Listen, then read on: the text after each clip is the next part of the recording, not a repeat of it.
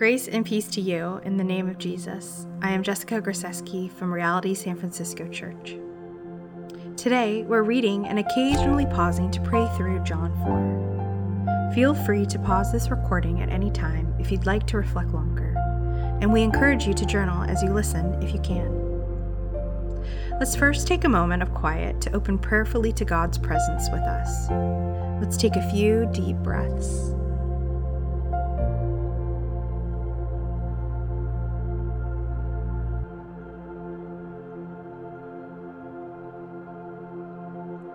Be still and be quiet before God.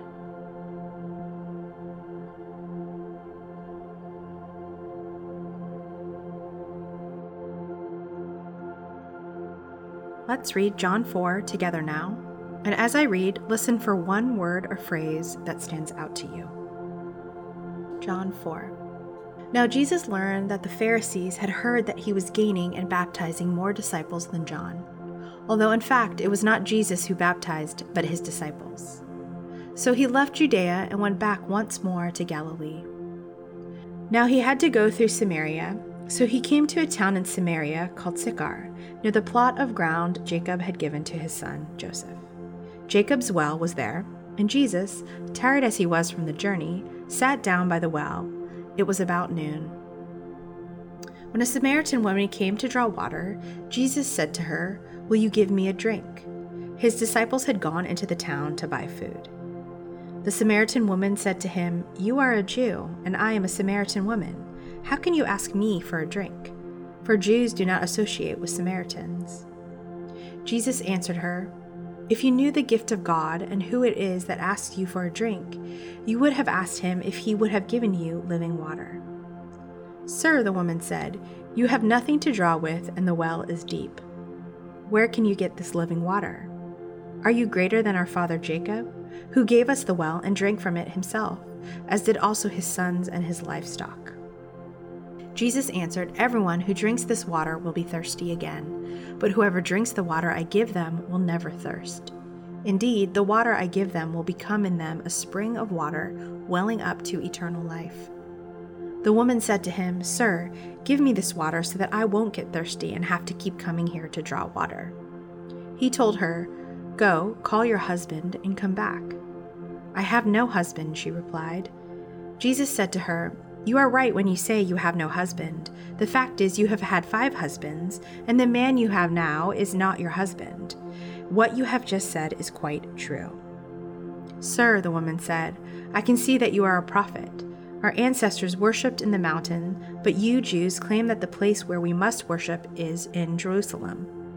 "Woman," Jesus replied, "believe me, a time is coming when you will worship the Father neither on this mountain nor in Jerusalem. You Samaritans worship what you do not know. We worship what we do know, for salvation is from the Jews. Yet a time is coming, and has come now, when the true worshipers will worship the Father in the Spirit and in truth, for they are the kind of worshipers the Father seeks. God is Spirit, and his worshipers must worship in the Spirit and in truth." The woman said, "I know that Messiah, called Christ, is coming. When he comes, he will explain everything to us."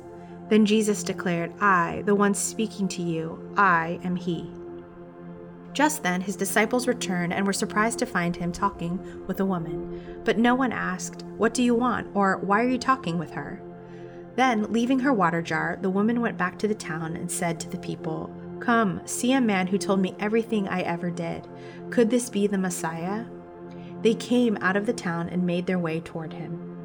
Meanwhile, his disciples urged him, "Rabbi, eat something." But he said to them, "I have food to eat that you know nothing about."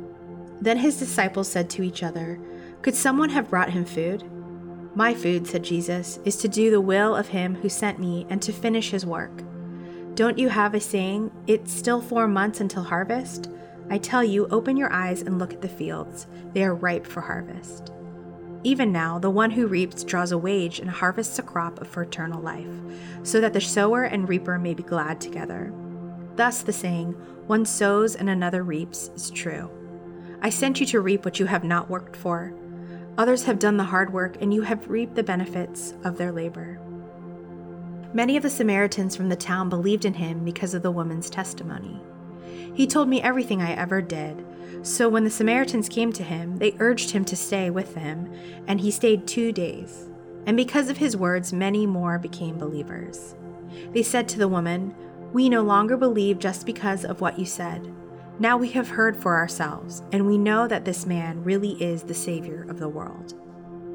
After the 2 days, he left for Galilee. Now Jesus himself had pointed out that a prophet had no honor in his own country. When he arrived in Galilee, the Galileans welcomed him. They had seen all that he had done in Jerusalem at the Passover festival, for they also had been there. Once more he visited Cana in Galilee, where he had turned the water into wine, and there was a certain royal official whose son lay sick at Capernaum. When the man heard that Jesus had arrived in Galilee from Judea, he went to him and begged him to come and heal his son, who was close to death. "Unless you people see signs and wonders," Jesus told him, "you will never believe." The royal official said, "Sir, come down before my child dies." "Go," Jesus replied, "your son will live." The man took Jesus at his word and departed. When he was still on the way, his servants met him with the news that his boy was living. When he inquired as to the time when his son got better, they said to him, "Yesterday, at 1 p.m, the fever left him." Then the father realized that this was the exact time at which Jesus had said to him, "Your son will live." So he and his whole household believed. This was the second sign Jesus performed after coming from Judea to Galilee.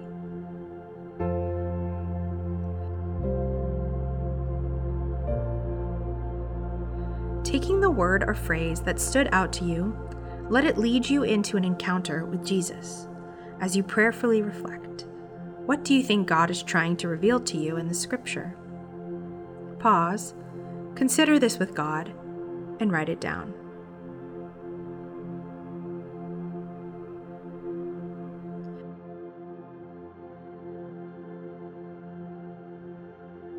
Now, turn your focus outward and see what applying the scripture to your life might look like. Consider prayerfully, what's one way the scripture might apply to your life today? Take a moment to consider and write it down what you are hearing.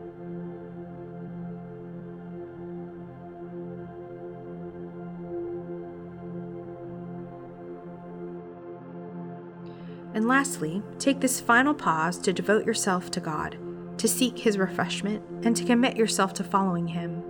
Offer your prayers to devote yourself to God today.